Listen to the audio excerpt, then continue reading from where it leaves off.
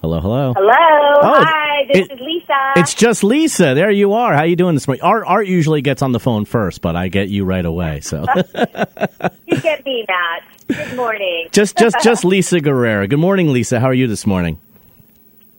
I'm so good. I'm 2 cups of coffee in, so I'm good to go. Let's chat. Yeah, I mean, it was a rough night for everyone, including Chris Rock last night. But that's a different story for a different time. Boy. But you, my first exposure to you, I know you had done a lot of TV appearances and stuff, but the thing I really remember you for is Best Damn Sports Show, period. That was a damn good sports show. It really was. And it was iconic and culture changing. It was fun to be a part of it, but it was a crazy show. Tom Arnold, though, he's a lot, isn't he? He's a lot. I love the man. He drove me flipping crazy. As a castmate, I love him dearly, and he's actually a dear friend of mine today even. So, love Tom Arnold. Yeah, he was, and it was such a good show, and it was like, and the thing was at the time, too, there wasn't a lot. I mean, there was a few sports talk shows. Of course, ESPN, had, Jim Rome and stuff like that back then. So when Fox Sports launched, they had to come up with something. And I always found that show to be all the other shows at the time seemed to be very talking at you. And your show that you did with these guys seemed to be more conversational and really invited the fan kind of in, like you were just hanging out on the couches with you guys, just chatting about sports. I really like that. Thank you. Yeah, it was a great opportunity to be a part of a culture shift that really combined sports and entertainment for the first time in a really real way that was accessible to fans, just like you say. Now, Lisa, the reason we're talking to you today is because the bombshell documentary, A&E's docuseries, The Secrets of Playboy, there's going to be a couple more episodes. Now, I need to watch, I think I got 2 more left. I've been watching it, and I might have been, and I've seen when I was promoting this morning, I had some listeners, do the comments, and I might have been the same way too before watching. It's like, oh, what are these girls complaining about? They had this life, blah, blah, and then you watch it, and then you're like, wow. I mean, the stuff that went down, I mean, talking about how they kept it as, secret, and, the revelations that they had. And now you're going to be, the last 2 episodes or the next 2 episodes that you're going to be doing is more like the investigative journalism portion of it, correct? Yeah, so what we've seen over the first 10 episodes is documentary style storytelling where these women have come forward. A crew went out to visit them and to interview them, and then they got other women to talk about eerily similar stories through the decades. And so these next 2 episodes, which are the final 2 episodes tonight and on Monday, April 4th, we're now in studio. So I'm hosting these conversations with some of the women that were involved in the first 10 episodes, but there are also some new faces that have come forward since the documentary started.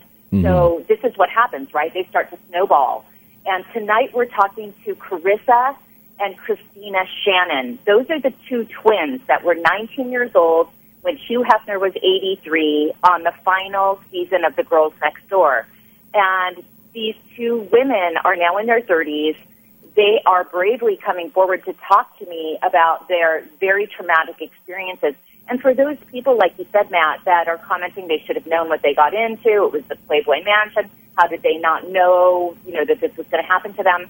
These 2 19-year-old women were extremely vulnerable. They came from a very, very, very bad background, which they will talk about tonight, a horrific background. And that really illustrated to me how they ended up there at 19 years old.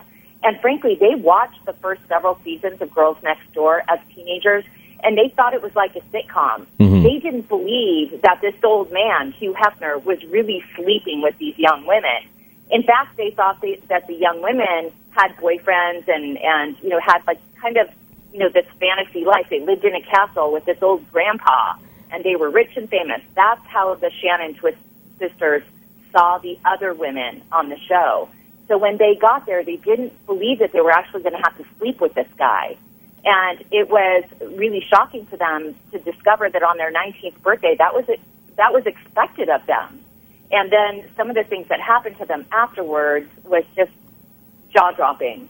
So that's what we're talking about tonight, and it really helps to better inform me about what the real legacy of Hugh Hefner should be, because now we're listening to these women tell their stories.